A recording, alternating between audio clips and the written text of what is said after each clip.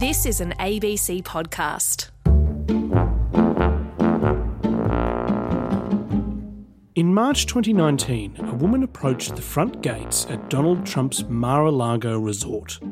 She was carrying a suspiciously large handbag. A woman by the name of Yujing Zhang shows up out of thin air and tries to connive her way in. Yujing Zhang had just arrived from China and seemed not to speak English, but she wanted to come inside. She told agents and security she was first going to the club's pool. They let her in.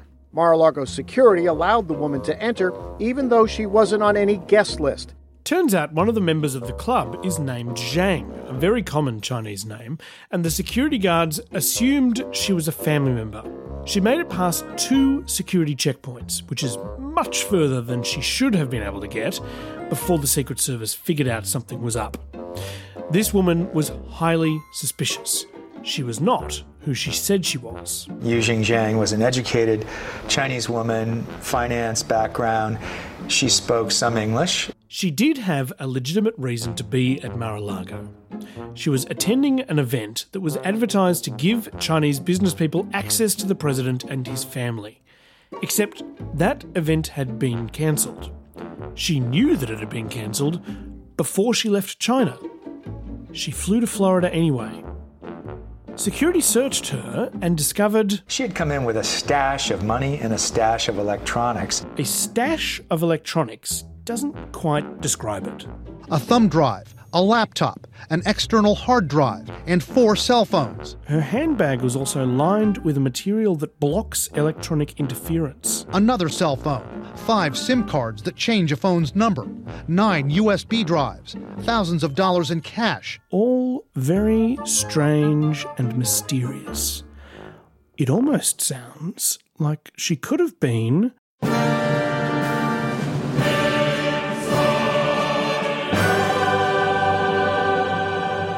a spy.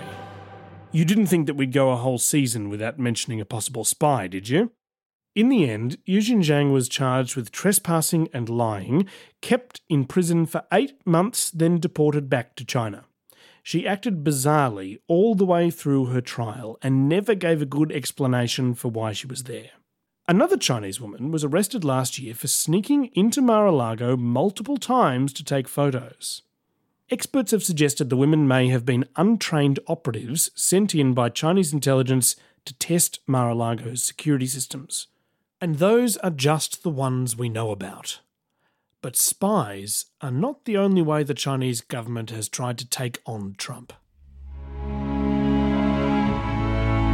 Hey, look, I know lots of folks in China. They think we are the dumbest son of a bitches in the world, all right? Today, how Chinese President Xi Jinping broke down Trump's defences and turned his disdain for China into a beautiful friendship. President Xi is a terrific guy. I like being with him a lot. And he's a very special person. Which was the perfect distraction for what China was really doing. I'm Matt Bevan, and this is America If You're Listening, a podcast about how Donald Trump changed the United States and the world. For about a decade, Donald Trump has been convinced that China is taking advantage of America. It's almost impossible to do business in China, and yet they take our business from North Carolina, from South Carolina, from Alabama. They make toys. They then sell them to this country. They make tremendous profits, and then they loan this country money in the form of treasuries, and I think it's terrible. So where did he get that idea? The film you're about to see addresses one of the most urgent problems facing America. From this documentary called Death by China, narrated by actor Martin Sheen. Its increasingly destructive trade relationship with a rapidly rising China. And by the way, that sound you heard in the middle of that grab was a made-in-China knife stabbing into a big map of America. This film is written, produced and directed by economics professor Peter Navarro, a guy who ran for office multiple times as a progressive Democrat before getting fixated on China. His view on China is essentially that you can't buy anything from them at all because anything that's good for China is inherently bad for America. When they pick up that good and it says made in China, I want them to think, It might either break down or it could kill me. There is no way that both can benefit at the same time. This thing, if I buy it, might cost me or someone in my family or my friends their job. As far as anyone can tell, this isn't a point of view shared by any other economist, except for someone that Navarro quoted a lot named Ron Vara. And right now, you're thinking there's something about that name that seems a little off. Ron Vara is an anagram of Navarro. Navarro made him up. In 2011, he made this movie and wrote a book of the same name. And Donald Trump loved it. The two got in touch, and very quickly Trump's views on China began to align perfectly with Navarro's. And once Trump started running for president, Navarro joined his team, and the two started to heat up the rhetoric. We can't continue to allow China to rape our country, and that's what they're doing. Trump's solution? Send a tough guy to sort him out with a 25% tax on all Chinese products. And, I said to somebody that it's really the messenger. The messenger is important. I could have one man say, we're going to tax you 25%. And I could say another, listen, you motherfuckers, we're going to tax you 25%. Decades ago, when Donald Trump was living in his first Manhattan penthouse apartment and forming the early kernel of his ideas on trade, the future Chinese president Xi Jinping was living in a cave.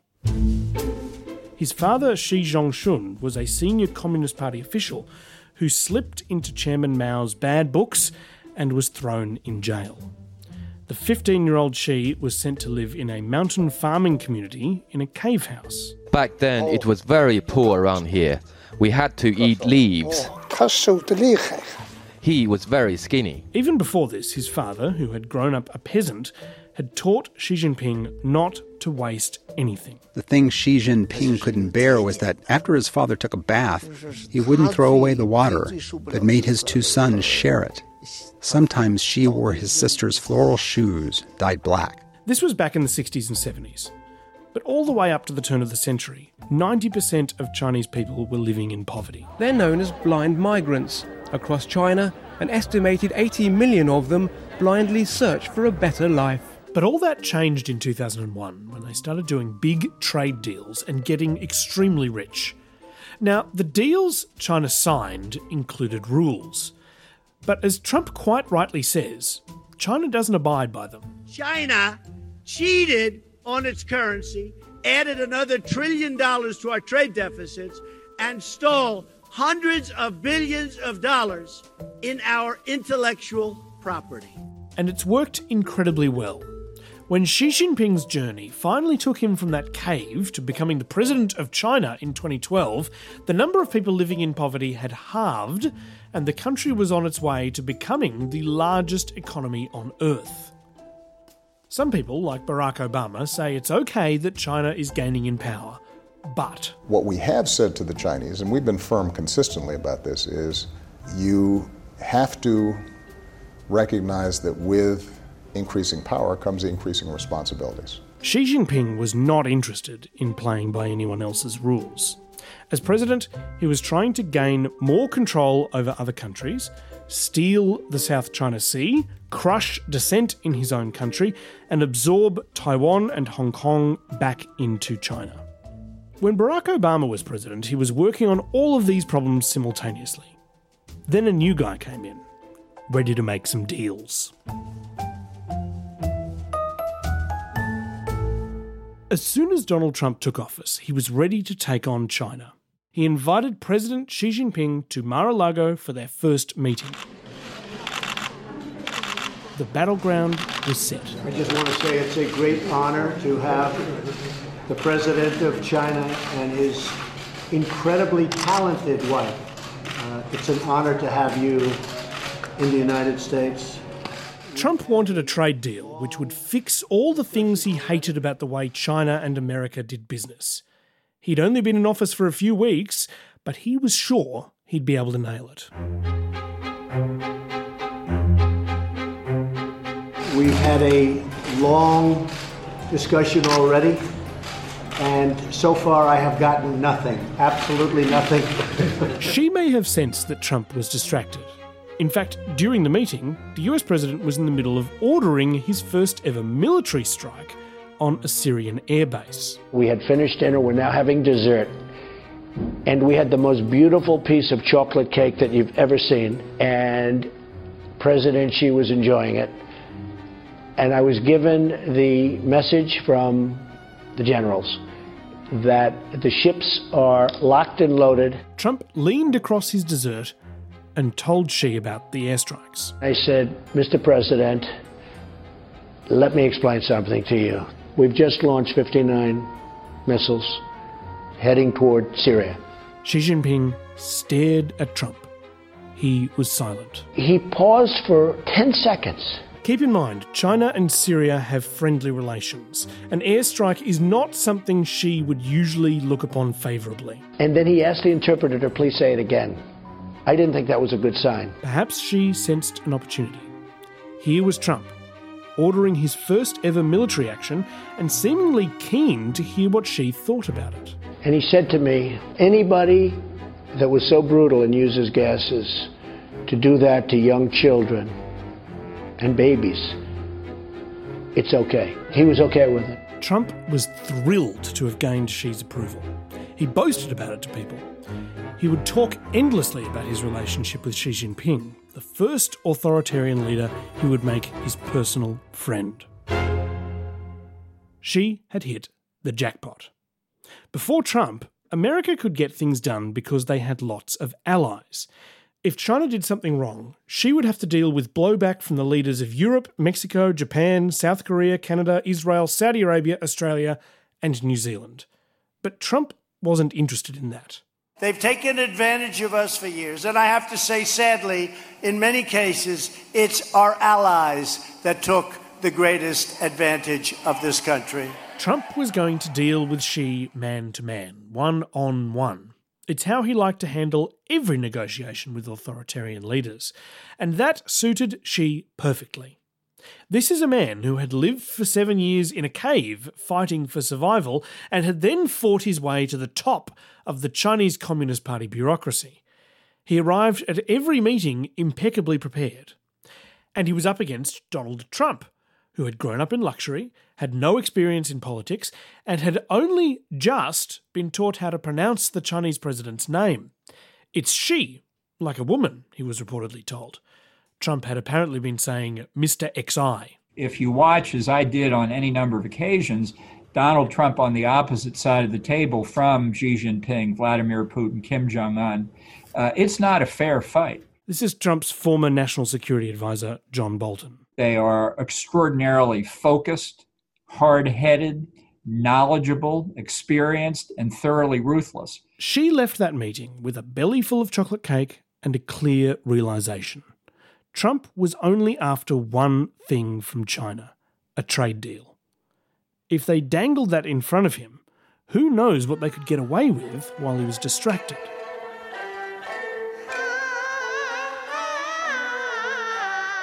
Not long after the meeting, Xi invited Donald Trump to visit Beijing. The wooing had officially begun. China called Trump's visit to Beijing a State Visit Plus, a term they made up because they thought Trump would like it. Trump was treated to a performance of the Peking Opera as Xi gave him a personal tour of the Forbidden City.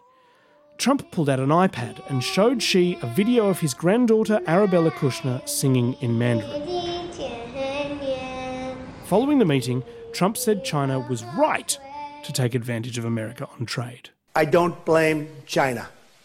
Who can blame a country for being able to take advantage of another country for the benefit of its citizens? I give China great credit. He had been thoroughly charmed. But as Trump and Xi attended the opera and praised each other, disturbing reports were coming out of Western China. Houses were being found, suddenly abandoned. We find many of their homes locked and deserted. Sinister official notices on the doors say the missing are being looked after. People were disappearing straight off the streets. According to local residents of Xinjiang, these people have been kept in secretive detention camps, which is sealed off by rifle-toting policemen. The people disappearing were from a Muslim ethnic group called the Uyghurs. They're a minority group, even in their home state of Xinjiang, and the Chinese government considers them a problem. They claim the Uyghurs are full of Islamic extremists and terrorists. To the Chinese government, Uyghurs' ethno-national identity is a stumbling block. Human rights lawyer Nuri Turkle says China decided it would be easier just to dilute, eventually destroy the Uyghurs' centuries-old ethnic and cultural heritage. The Chinese government began to scoop up anyone who looked a bit Muslim and send them to a re-education camp. But even while it was happening, Trump and Xi's romance continued. China's great, and Xi is a great gentleman. Xi changed the Chinese constitution to allow him to stay in office for life. He's now president for life.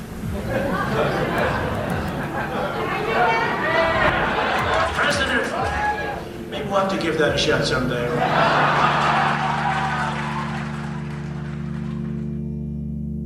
Everything was going fantastically for Xi.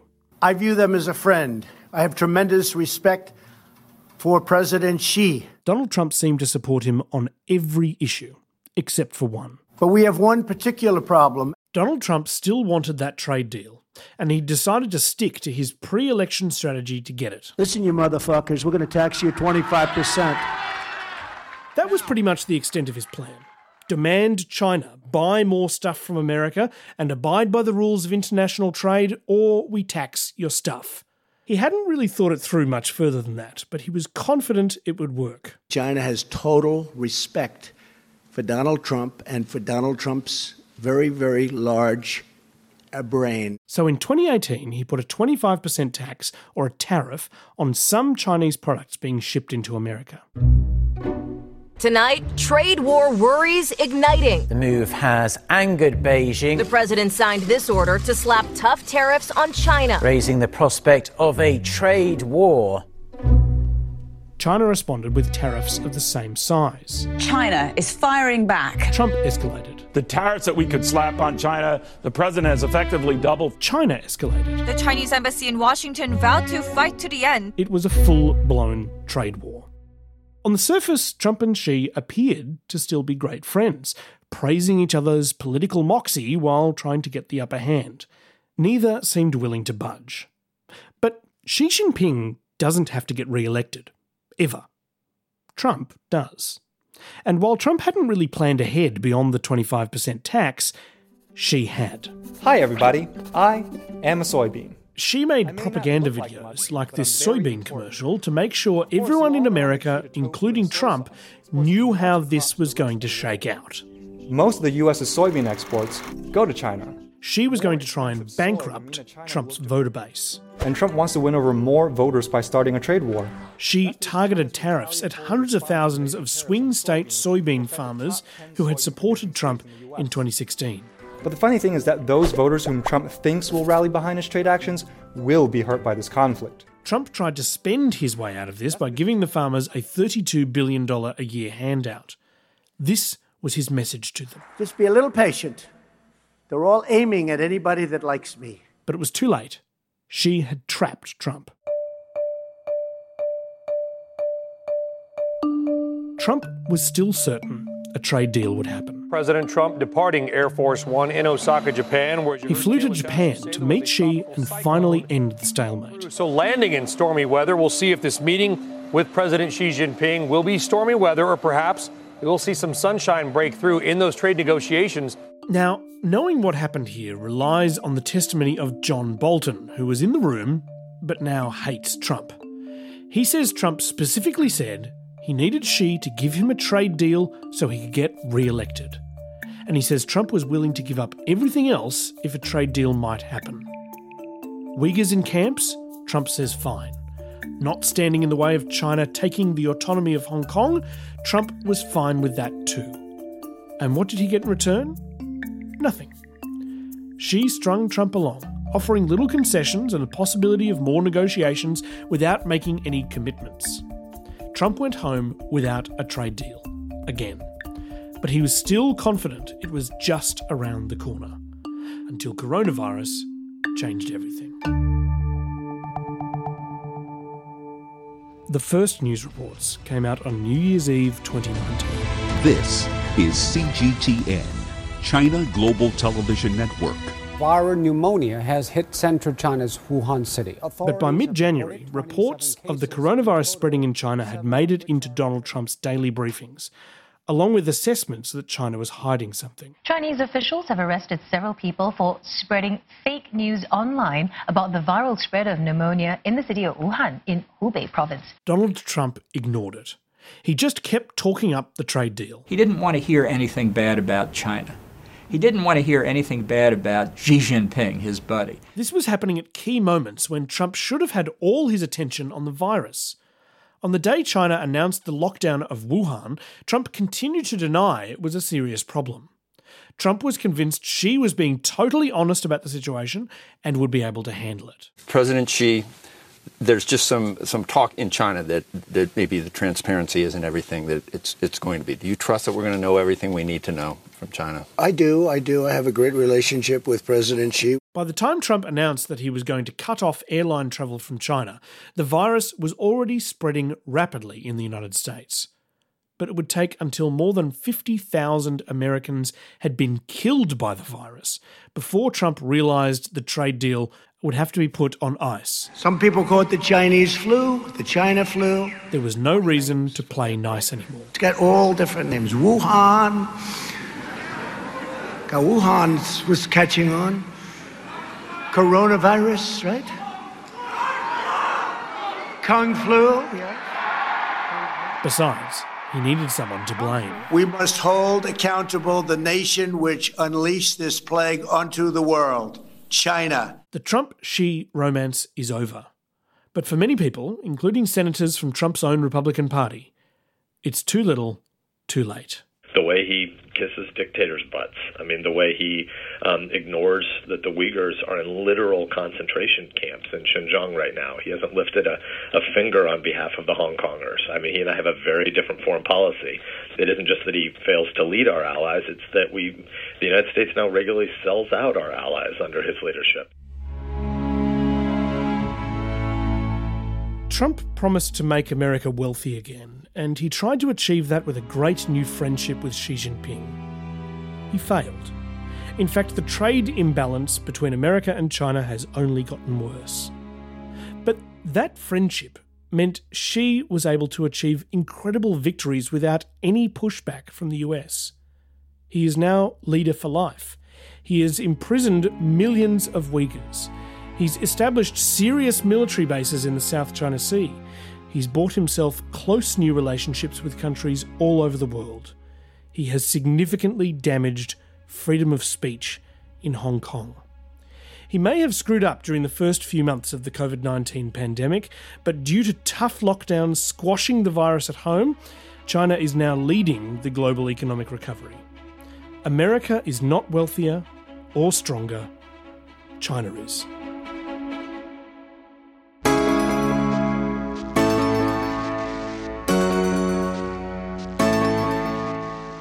America, If You're Listening, is written by me, Matt Bell. It's produced by Yasmin Parry and Will Ockenden. Next, when the president caught coronavirus. President Trump just tweeted moments ago that he and the First Lady have tested positive for the coronavirus. One man was not surprised. I was worried that he was going to get sick when I saw him in a completely precarious situation. Dr. Anthony Fauci spent his career preparing for pandemics. There were 3 pandemics in the 20th century. We haven't had one for 37 years. So you would say we're about due for the natural evolution of how pandemics occur. But when the big one arrived, he watched the system around him fall apart and the president he works for turn on him. Biden wants to lock it down. He wants to listen to Dr. Fauci. He wants to listen to Dr. Fauci. That story's next on America If You're Listening. It will be our last episode before the US election, so if you've got friends who haven't listened yet, now's their chance to start. You can also rate or review us on Apple Podcasts. It helps people find us. And if you've got questions about the election or suggestions for how the ABC can cover it best, we are keen to hear from you at abc.net.au/US election. Thanks for listening. See you next week.